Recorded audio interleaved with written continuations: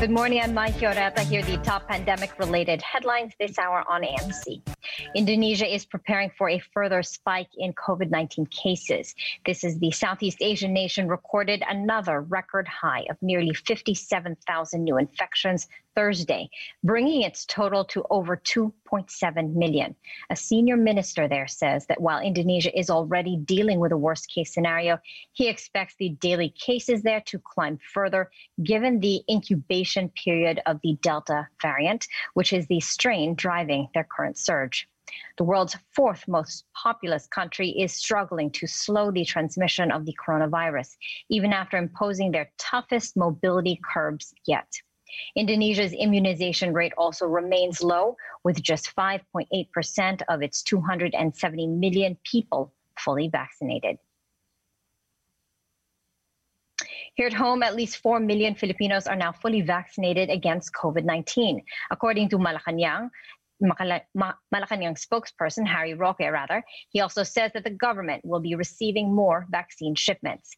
Data by ABS-CBN's investigative research group shows that the number of fully inoculated individuals accounts for just 7% of the government's 58 million year-end vaccination target.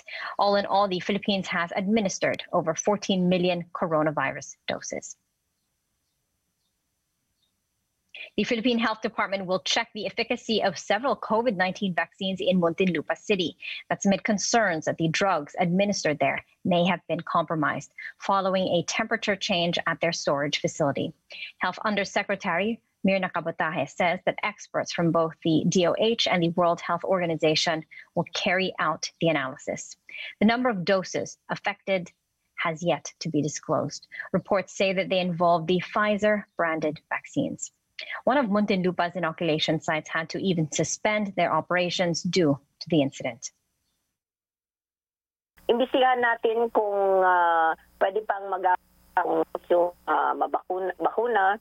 We have requested our UNICEF, WHO, and our DOH cold chain experts na talagang tingnan yung blow-by-blow account. Ika nga, kailan nakita na mas yung temperatura ng ref, tapos ilang oras.